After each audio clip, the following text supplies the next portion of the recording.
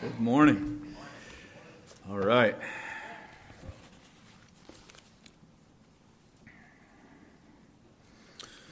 Okay, so a few weeks ago we started to open up Ezekiel chapter 1.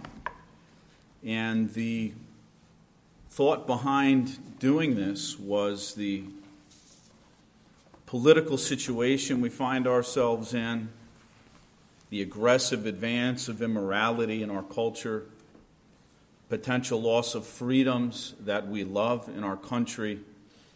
It's been pretty unsettling the last year and a half with COVID and all of the things that have shocked our culture in the last year and the trials and tribulations around us. And we can be tempted to anxiety, worry, nervousness if we watch too much news, if we have our hearts meditating too much on the things that we hear reported on a daily basis. And it's good for us to come away from the news.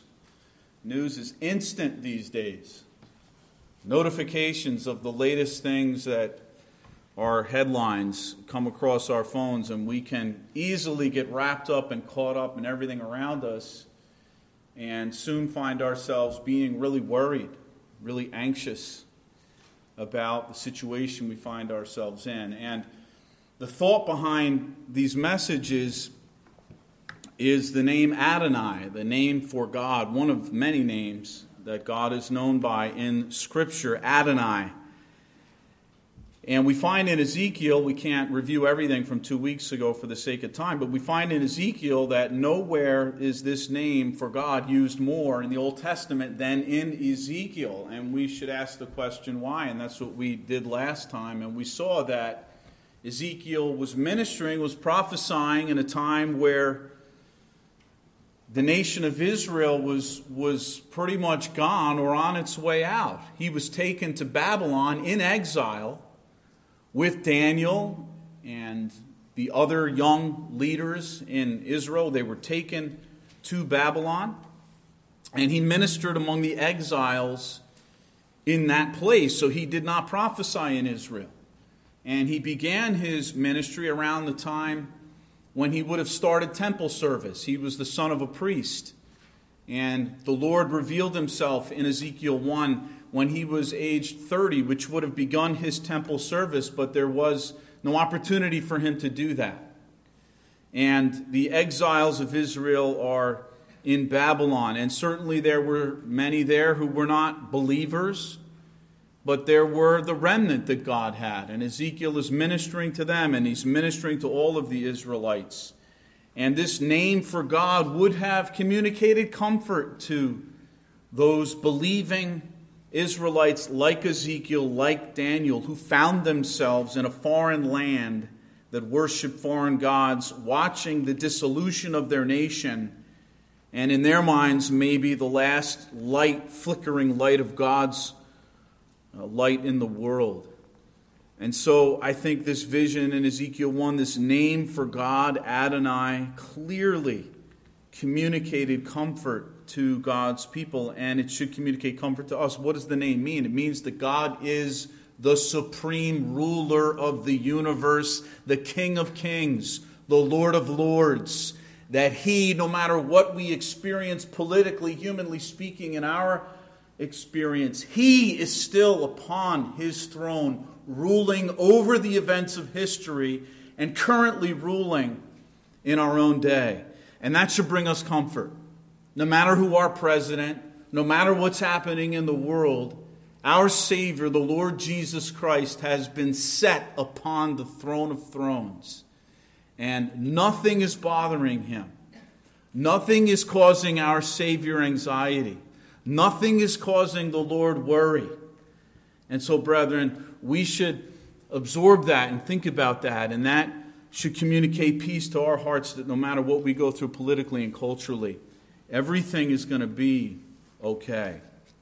So we looked at the meaning of the name Adonai, and today we begin to open up the manifestation of Adonai. And as I look at your outline, I'm looking at, 2 to 3 sermons I preached. I'm trying to get it into one, but I'm not going to force it. We're going to go through and see how far we get, and maybe if the opportunity presents itself in the future, I'll come back up and finish this if need be.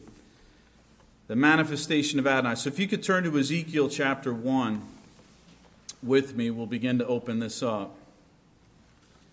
Ezekiel chapter 1, and let's bow our heads again in prayer. Heavenly Father, we thank you we can look to you for grace and for mercy in our hour of need. And whenever we come to preach the Word of God, we need you, Lord. We need the Holy Spirit to come and to fill preacher and hearer alike, that this time would be improved upon, that you would use it for your glory and your ends in our life and in our heart, that we would be sanctified, that we would be encouraged by the things that we consider here in this passage, that our hearts would be lifted up to eternal things, that our hearts would be lifted up to heaven today from this world, Lord, and all the discouragements that we find here.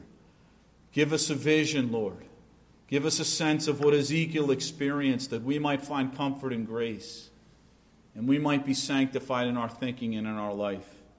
And also use it, Lord, to instill the fear of God in those who don't know you yet.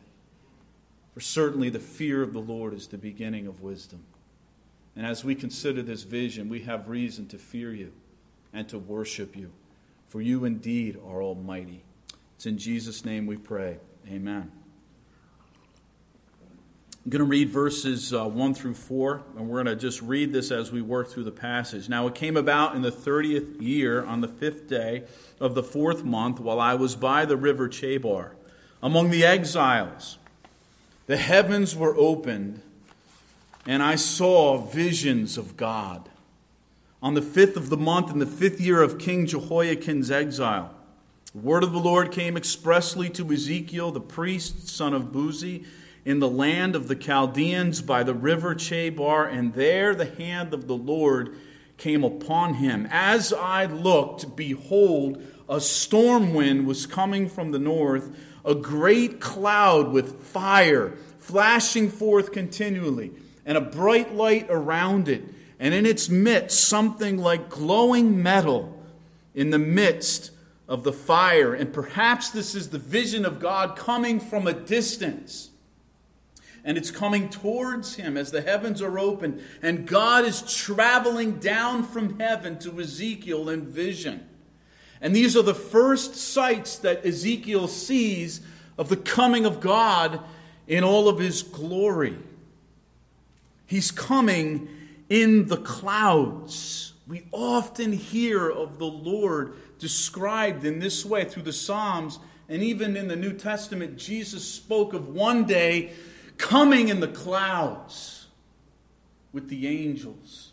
Our Lord will return to earth the same way he revealed himself to Ezekiel by the river Chebar. Often God, as you hear this imagery of the cloud, appear to his people this way. You'll remember when he brought them out of Egypt into Israel, it was a pillar of cloud that God was leading them by day to give them shade, and fire by night. Here the presence and coming of God is described in similar ways. A cloud coming with flashing lightning, bright light around it, and a bright glow like that of metal in the midst of a fire. Intense heat, intense fire, and brightness. Psalm 104, 3 through 4 says, he makes the clouds his chariot. He walks on the wings of the wind. He makes the winds his messengers, flaming fire his ministers. God's chariot is not like man's chariot that has to travel over ground and over terrain. And sometimes that could be difficult for armies depending on the terrain they had to travel on. God's chariot is the clouds.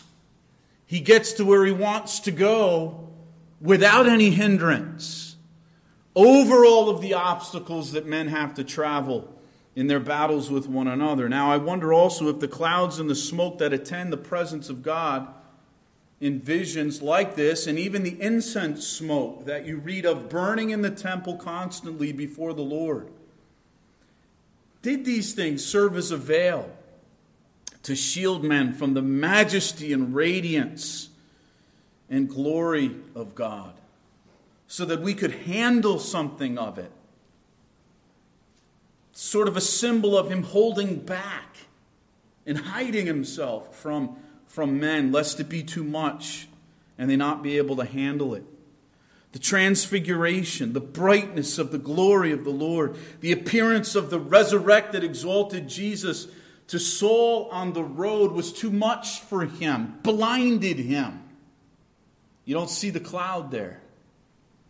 And Saul immediately loses his eyesight. He's overwhelmed by the vision of the glory of the Lord. Can't handle it. He's humbled to the ground, humbled as he loses his eyesight and recognizes that it is the Lord that has appeared to him. The thick cloud is a covering and a cloak to give men only what their weak and sinful eyes can handle, to give them only what their creatureliness can take. We can see only quick flashes of his glory, lest we be blinded like Saul. So dreadful and awe-inspiring is God that his enemies, you read in places like Isaiah 19, tremble at his presence, and their hearts melt before him when he comes riding on the clouds to execute justice. Just begin to open up this vision, and even seeing God from a distance, we respond, who can stand before our God, brethren? Who will contend with the God of the universe? Who will rebel against this God? And we just begin to open up the vision of what he's like in his glory and his majesty. And it's no wonder the Bible speaks in this way, that the fear of God, the fear of the Lord, is the beginning of wisdom. You need to understand, if you're not in Christ, if you're outside of Christ and in your sin, that you're rebelling, that you're going against a God of incredible majesty and glory. And you need to get a sense, and you need to feel in your souls how dangerous it is to contend with God. To have God against you and not for you is not a position you want to be in. You want him on your side. You want him with you and for you. And if he is, as we said last time, nothing and no one can be against you. This is God from a distance coming to Ezekiel. And he's glorious even at a distance and majestic.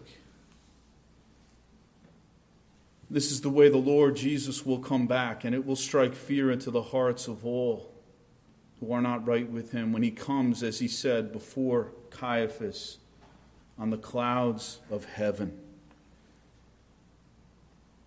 We're reminded right at the beginning how overwhelming an experience this must have been for Ezekiel, and why really words fail him as he tries to describe what he witnessed, what he saw. And there's no doubt that this vision formed the foundation of Ezekiel's power and courage and strength to perform his prophetic office. Who did he speak on behalf of? It was this King of Kings, this Lord of Lords. Thank you, Bob, for your prayers. You know, some of you may think it's harder to hear preaching than to preach preaching. Harder to be preached to than to preach. You are gravely mistaken. I feel every time I step into this pulpit like Isaiah, who am I? A man of unclean lips. In the midst of a people of unclean lips, my sins come before me. So how do you do it? Why do you do it? Because of God's mercy and God's grace. That's the only reason I dare speak on behalf of this King of glory, this King of majesty. It's because of Christ that we're enabled to do this. And even then, it's not easy to preach God's word, to stand as a mouthpiece for the Almighty, to speak in his name. It's a fearful thing. But no doubt this vision strengthened Ezekiel and empowered him to preach to a rebellious house, Yes, he preached comfort to that remnant of believing Jews, but there were also many still in rebellion, as we saw last time. Ezekiel the word means God strengthens. That's what his parents named him. And when you read Ezekiel 1 and you read of the visions that he got, that's what God did for him.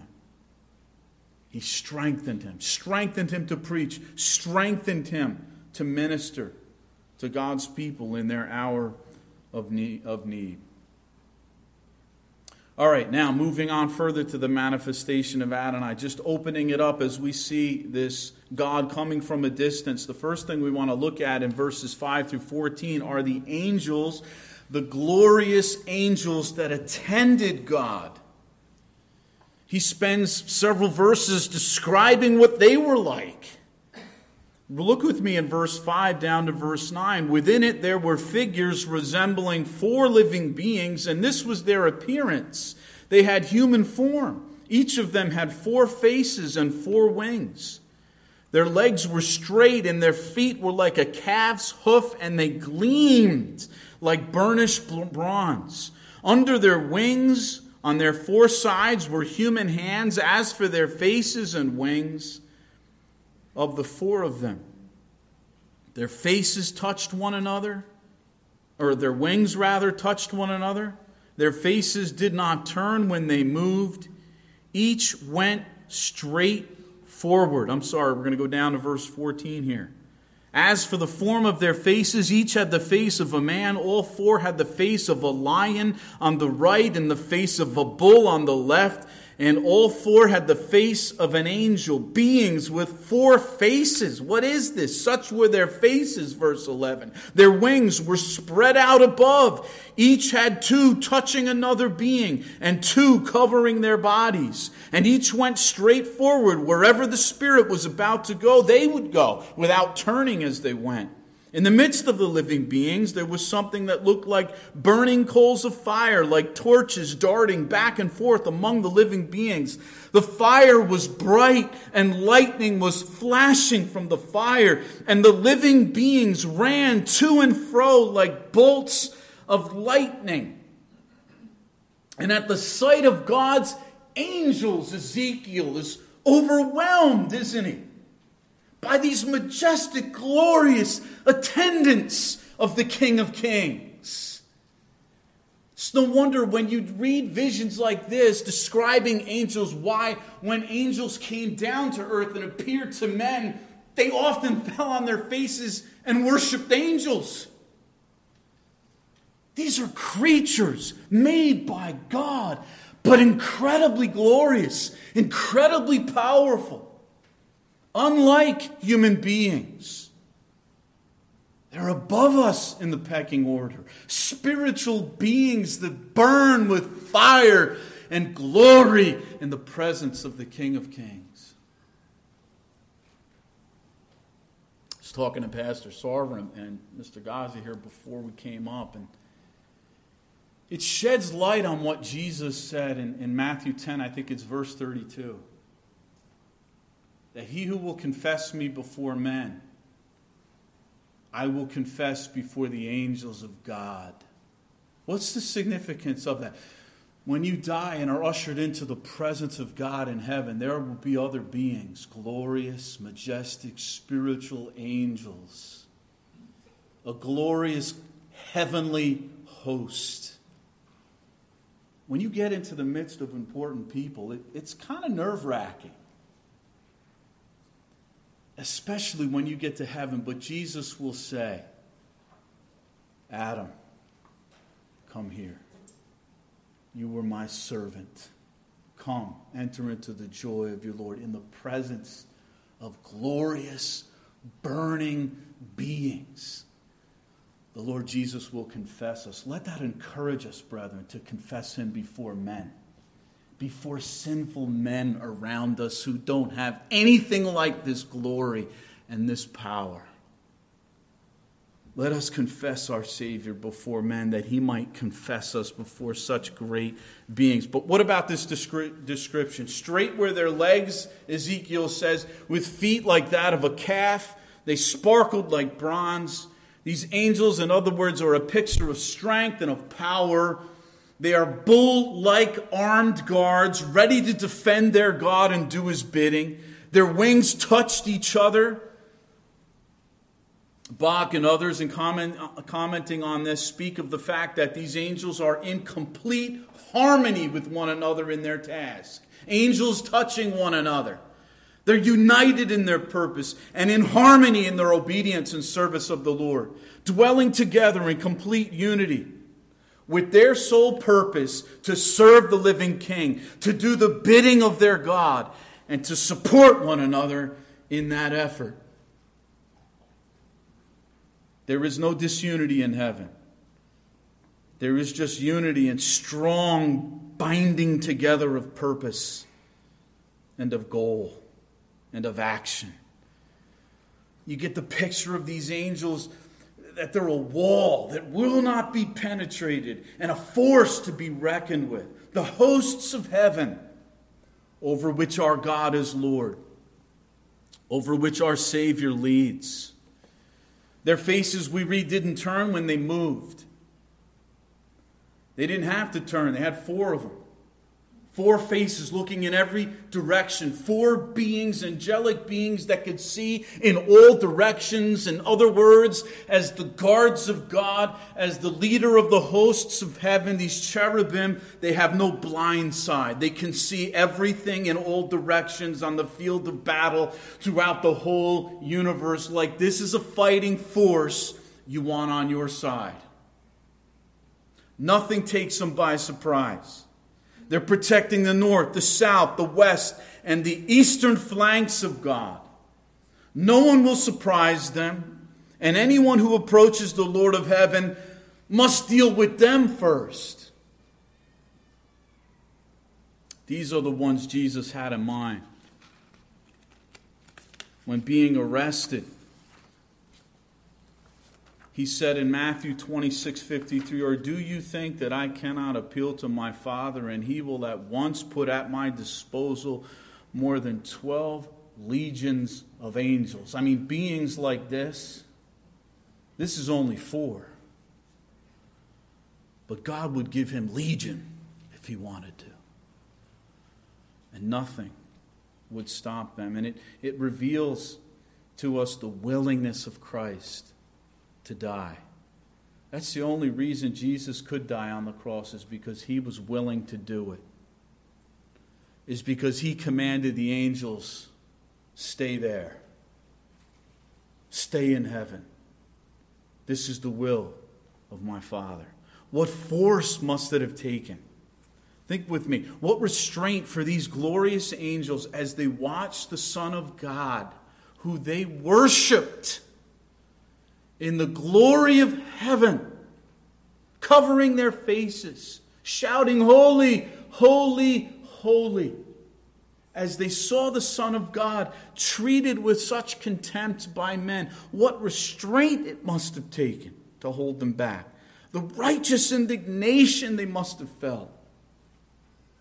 And wonder. And mystery. Why? As they watch the King of Kings die in the place of sinners. The only time these angels open up the shield wall for God is when he walks out from behind them, or when he allows his people in spirit to come before God in prayer through Christ as our intercessor. I mean, it gives a whole new meaning to coming before the throne of God. Man, to even get to the throne, you've got to get past these creatures. How do you do that? How do we dare approach the throne? It's through Christ, through the Lord Jesus. What a privilege we have to come to God in prayer. Consider their faces and posture, secondly, from verse 10 down to 11. As for the form of their faces, each had a human face. All 4 had the face of a lion on the right and the face of a bull on the left, and all 4 had the face of an eagle. Such were their faces. Their wings were spread out above. Each had 2 touching another being and 2 covering their bodies. These angels are described in terms of the most stately, powerful and majestic creatures on earth. They have the faces of humans, bulls, lions, and eagles, all four of them. They soar quickly with eagle-like eyes to see their enemy and to get exactly to the place they have to go. Over the obstacles of air, these stately eagle-like creatures get to where they have to go with precision and knowledge at the beck and command of God. There is no hindrance. They get to where God sends them instantly. They see where they need to go and with precision get there. They're strong as the ox. Think of the ox in those days, in ancient days. This would have been familiar language in the people in those days who used oxes, not kubotas, to till up the hard ground. Animals pulled plows through the hard, rocky ground that needed to be tilled up and sown with seed. They can plow up the hardest ground. They can do powerful work that men can't do. Just like an ox working a field who moves through obstacles to accomplish the purposes of men, so the angels are able to plow through every obstacle to accomplish the purposes of God. Nothing can stand between them and accomplishing the purpose of God. They'll pull through it, they'll accomplish it, and nothing will hinder them. As we read of these angels in the description of their faces, we would expect God's angels and the heavenly hosts to be described like this. We read they had a human face, they have reason, they have wisdom as men do, the capacity to think, which puts us at the top of God's creation. Look at the freedom and speed of their movements. Verse 10. And each went straight forward. Wherever the Spirit was about to go, they would go without turning as they went. In the midst of the living beings, there was something that looked like burning coals of fire, like torches, moving among the living beings. The fire was bright and lightning was flashing forth from the fire, and the living beings ran back and forth like bolts of lightning. The movement of these angels is described. Instant and immediate. They're as fast as the bolt of lightning. Always ready, always quick to accomplish the command and bidding of the Lord. Obeying immediately and moving freely in obedience and speedily at the command of the King of Kings. This commander-in-chief of chiefs. These are his angels.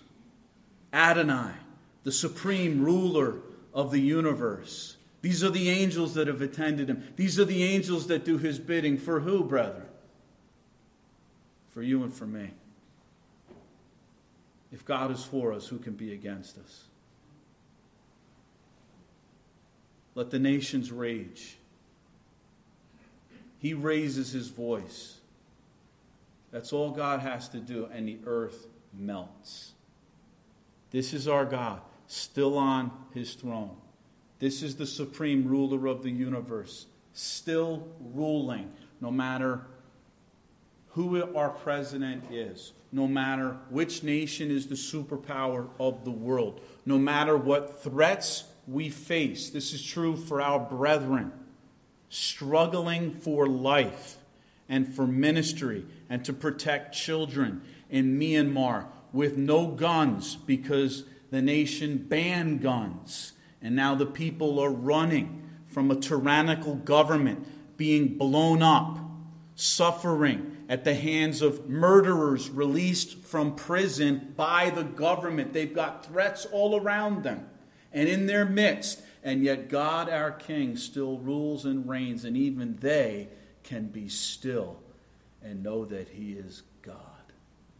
And nothing of what they suffer will thwart the purpose of God. And what Jesus said is as true today as it was 2,000 years ago. I will build my church, and the gates of Hades will not prevail against it.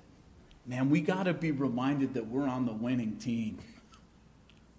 We're on the winning side because the Lord is with us. because the Lord of hosts is with us. The God of Jacob, this God described here, is our stronghold.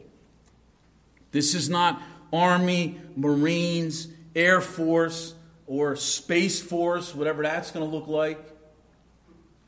The angels are Adonai's force. And nothing in our day, as you read of these beings, can overcome them. Powerfully equipped and competent. Now, if the glory of angels, these cherubim, be like this, what must the glory of God be like? We haven't even gotten to Him. These are created beings. And they're so completely majestic and amazing and mesmerizing. Brethren, the reality is it's not just the world that God created that declares His glory. Heaven declares the glory of God too, in beings like this that He has made. They all reveal this more glorious, majestic King of Kings. It's no wonder often they were mistaken for God and worshipped. And the angels had to say, no. I'm a servant like you. Worship the Lord God alone. And the comfort we should have as we consider these armed guards, this powerful force, this heavenly host. If the Almighty be with us, so will His army be with us. I mean, I can't even fathom someone in this room this morning would continue in rebellion against the King of Kings, that you wouldn't repent right now and ask God to have mercy on your soul. Think about how glorious God is. Think about how glorious His angels are. Think about if God's angels are against you. It's not a place you want to be in. It's not a position you want to be in outside of Christ and in sin, living in sin and in rebellion to this God. You don't want to be in that position. I pray today would be a day where you begin to sense and understand consciously who God is like, that you would fear Him, that it would be the beginning of wisdom for you. You would begin to listen to Him and not your sin and not the world and not the flesh. All right, moving on to Ezekiel's wheels. Ezekiel's wheels are often referred to that way, aren't they? Sometimes the subtitles in your Bibles, they're really God's wheels that Ezekiel got to see. But what's up with these things? Like, what was he looking at? What was he so caught by and captivated by? Their unique beauty and workmanship. That's one thing. Look at verse 15. Now as I looked at the living beings, behold, there was one wheel on the earth beside the living beings for each of the four of them. The appearance of the wheels and their workmanship was like sparkling beryl, and all four of them had the same form, their appearance and workmanship being as if one wheel were within another. Whenever they moved in any of their four directions without turning as they moved. As for their rims, they were lofty and awesome. Really big wheels. Really big rims. The kind of wheels that get your attention. And all four of them were full of eyes round about. Whenever the living beings moved, the wheels moved with them. And whenever the living beings rose from the earth, the wheels rose also. Wherever the Spirit was about to go, they would go in that direction. And the wheels rose close behind them, for the Spirit of the living beings was in the wheels. Whenever those went, these went. And whenever those stood still, these stood still. And whenever those rose from the earth, the wheels rose close behind them, for the Spirit of the living beings was in the wheels. 7 verses taken up with these wheels that Ezekiel's describing. Incredible. Next to each of the four angels, what in the world is Ezekiel seeing? What are these wheels all about? Now, based on other commentators and living in the ancient world and references to these war machines in Scripture itself, it seems to be a description of the Lord's glorious and heavenly chariot. Ezekiel's captivated by the vehicle and the wheels that accompany it. Mesmerizingly huge and uniquely beautiful. Their appearance, again from 18, and workmanship was like sparkling topaz. And their rims, verse 18, high and awesome, with eyes all around them. Bloch in his commentary says that some describe these eyes around the rim of the wheels as the flashing of nail fittings attached to the outside of the chariot wheels. We see sort of illustration of this in our day when you see the trucks with the wheel well, and you have the rivets around the wheel, or the wheel itself has specific design, maybe really big wheels on a truck with studs all around it, so that when you look at the vehicle, your eyes and your attention are drawn to the wheels, and it's supposed to convey that, look, this truck is tough. You don't want to mess with it, and it can do a lot of work. And of course, the pride of men as well. What's the image? I'm tough. Don't mess with me. Look at the truck that I'm driving. Well, with men it's not so and not true. Because we're as weak as the grass, the Bible says. A little too much heat and we are gone. We are fragile beings. We are not as big and bad and tough as we think we are. One little accident in that truck, one little bump of your head, and you're in the grave. Who is man to think he's anything that would be consistent with tough and powerful? We are as weak and as frail as the grass. But God is not. And He's got a vehicle that's powerful, that's exquisite, that just oozes confidence into the people who this chariot is for. Now, Bloch believes they're not literal eyes as they're described here, but a precious ancient stone that was cut into an eye-shaped pebble. And these pebbles were exquisitely all around the wheel. At least that's what it looked like.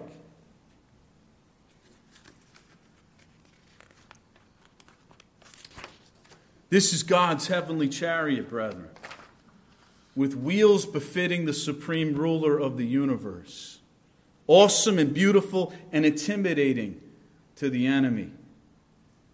And think about it. God shows up in full light in Babylon upon this glorious chariot.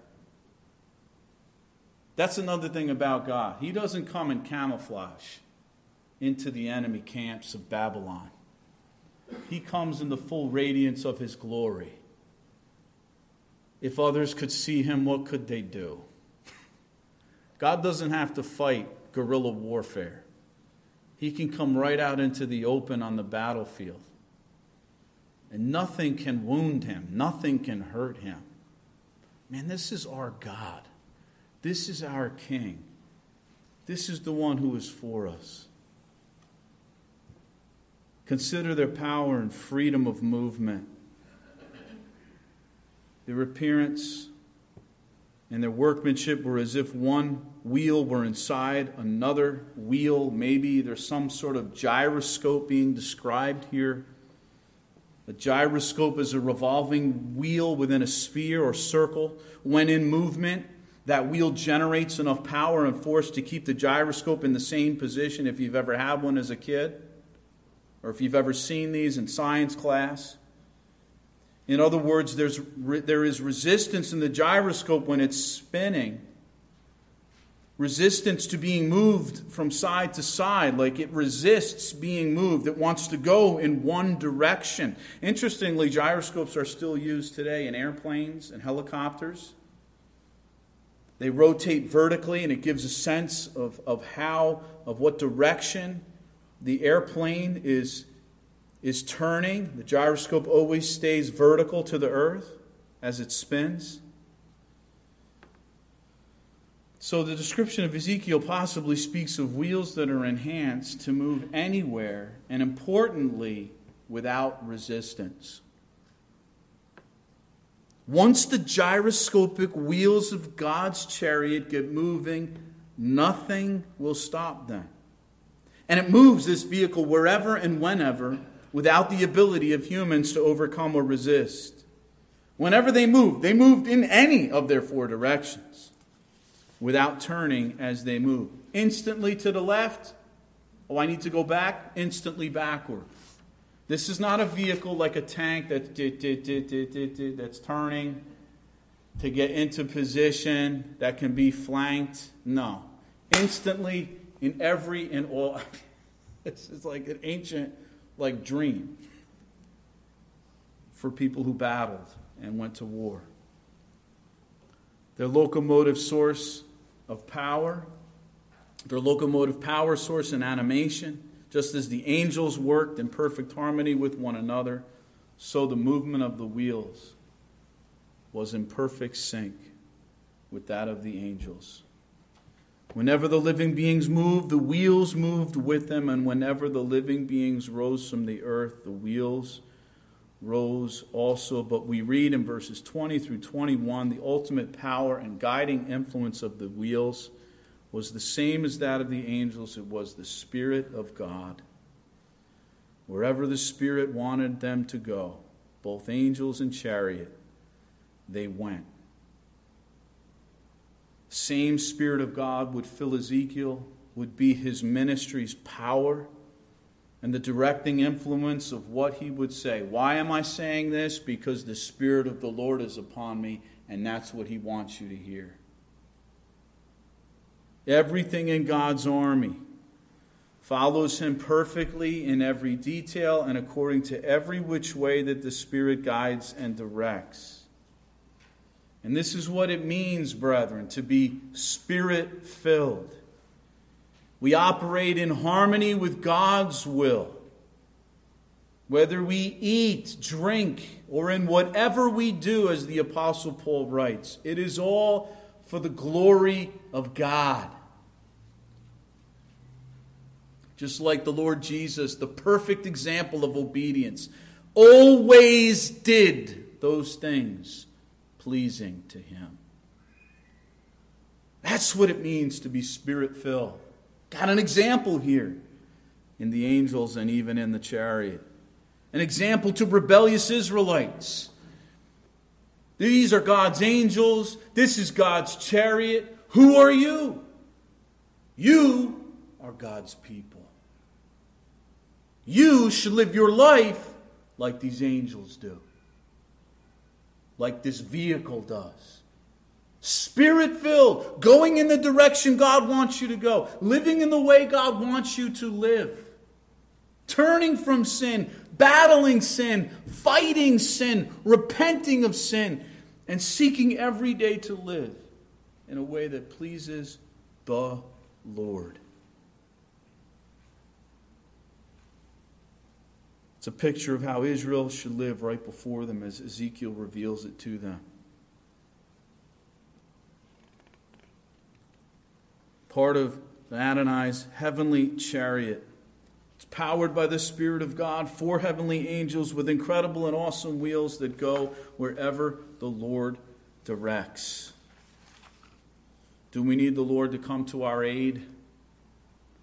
Do we need him to come down from heaven and to help us in an instant?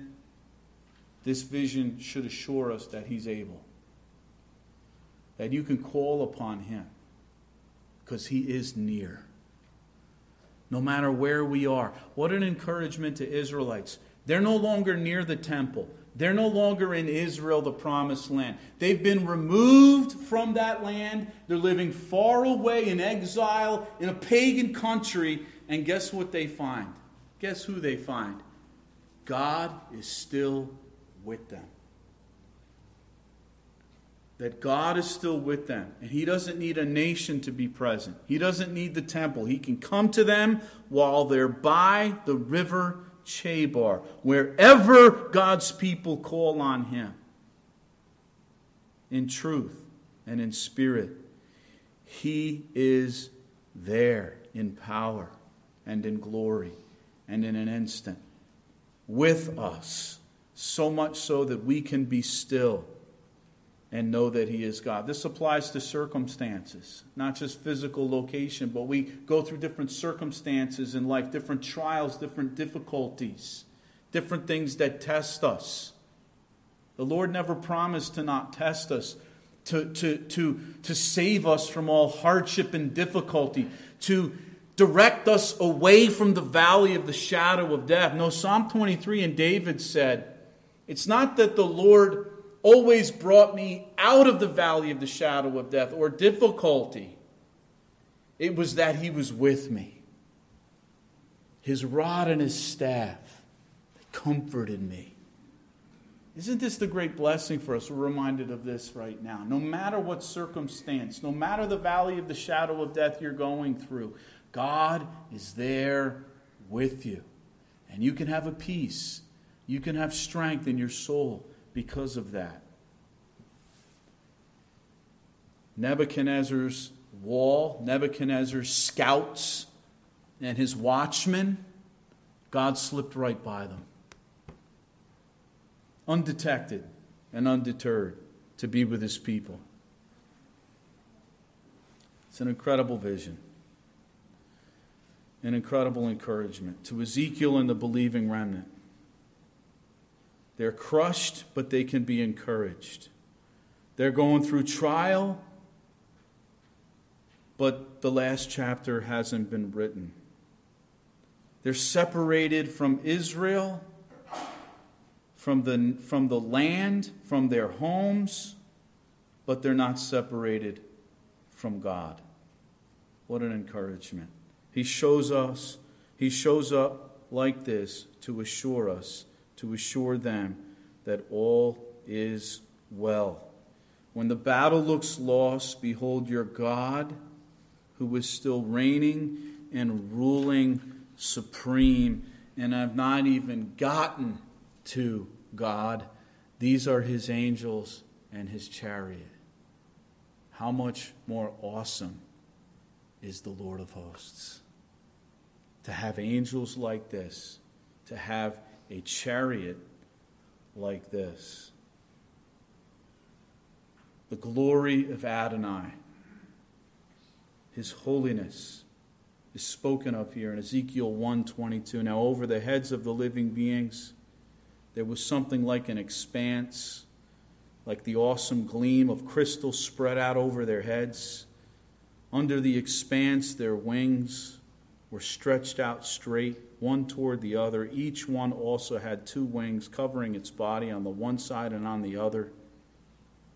I also heard the sound of their wings like the sound of abundant waters as they went like the voice of the Almighty, a sound of tumult like the sound of an army camp. Whenever they stood still, they dropped their wings, and there came a voice from above the expanse that was over their heads, verse 25. Whenever they stood still, they dropped their wings. Now above the expanse that was over their heads, there was something resembling a throne like lapis lazuli in appearance. And on that which resembled a throne, high up was a figure with the appearance of a man. Then I noticed from the appearance of his loins and upward something like glowing metal that looked like fire all around within it. And from the appearance of his loins and downward I saw something like fire, and there was a radiance around him. As the appearance of the rainbow in the clouds on a rainy day, so was the appearance of the surrounding radiance. It was technicolor, this vision of glory. Such was the appearance of the likeness of the glory of the Lord. And when I saw it, I fell on my face and heard a voice speaking. That was all Ezekiel could take. Once he sees the Lord sitting upon His throne in all of this glory that words are failing him to describe, it's so majestic, He's so amazing, He's so high and exalted and lifted up above even the angels and the chariot that he can't take it. He can't even continue to look. He doesn't even say like a kid, "Show me more." He's had enough. And before he dies, he looks downward to the ground and is flattened in the presence of the Almighty. And this God is above the living beings. Notice all of the description and the time he takes to describe the expanse, the space between the chariot and the angels and the Lord. He's up here. He's above. And as I see the angels, they're covering themselves. Holy, holy, holy is the Lord God Almighty, who was and is who is to come. The separation of God is revealed here. The angels are glorious, the chariot's glory, but they're nothing compared to He who is holy, unique, separate, completely unique. There's no one like Him. And what does He see? The throne of heaven. And who does He see? Well, it's Adonai. It's the supreme ruler of the universe. And He seems to be okay. He doesn't seem to be unnerved. He doesn't seem to be worried about the situation we're in. About His light apparently being snuffed out. The temple's about to be destroyed in another 10 years. Doesn't matter. He doesn't feel as if He's going to be destroyed. In all glory and power, sitting, not standing, sitting at peace, sitting with a calm around Him, with a glory around Him, with a confidence around Him. And Ezekiel would preach to his countrymen, you can have confidence. Because they're taking away our land, but God's still upon His throne. He's there, I saw Him. It was like the appearance of a man. I didn't get that. What was that all about? We were talking before coming up here, Pastor Sawyer, Mr. Gaza, and myself. It's most likely Ezekiel saw Jesus, brethren. Just like Isaiah did. John says Isaiah saw the Lord Jesus upon His throne in Isaiah 6. Similar vision. Is Ezekiel seeing the Lord Jesus not only presently reigning, but maybe a vision of His exalted state in the future when He would go to the cross and even death couldn't conquer God. He was raised from the dead, victorious over sin, Satan, and the world to save His people. And He was exalted to the right hand of majesty, where He sits on the throne of glory. Fully God, and yes, fully man. Is this who Ezekiel is seeing? It's going to be okay today, and it's going to be okay tomorrow, and it's going to be okay because we're part of a kingdom, as Daniel describes it, that will know no end. You see, America isn't guaranteed that. The kingdom of America is not what Daniel saw when he described a kingdom that will know no end. But what about our freedoms? What about our freedom of religion? What about our freedom of speech? What about our freedom of this and freedom of that? What about our country? God doesn't need our freedoms. And we don't need this country to be at peace. We're part of a greater country, a heavenly country. We're part of a kingdom that will know no end, whose king will reign eternally. Guess what? The throne that Jesus sits upon is not up for re-election. Elections are unnerving, aren't they? What's going to happen? Who's going to be elected? Who's going to be the new leader? This is the great thing when you come into the church. There never is a new leader. It's always the same king. And He's a king who dies for His people, who came into the world to save His people, who went to the cross in the place of His people so we could avoid it, who shelters you like a hen does her chicks from the storm. And the wrath of God one day will be poured out upon all the ungodly, but we will be safe under the shadow of the Almighty, under the wings of Jesus as He puts His arms out upon the cross. He covered all of His people and bore the wrath our sins deserved, and died and was buried and was raised victorious. That is our King, brethren. He is our comfort. This is the supreme ruler of the universe. And because He's still upon the throne, we can be still, no matter what political climate we live in, no matter what happens to the culture. We can be still. Memorize Psalm 46. Get it into your soul and into your heart. We can be still and know that He is God. Ain't ever going to change. All praise to Him. Let's pray. Father, we thank You for this time where we could, with Ezekiel, see through a mirror dimly this glorious vision. of your presence, of your calmness, of your stateliness and majesty and uniqueness and holiness. And in spirit we fall on our faces before you, Heavenly Father, and we thank you that you are for us.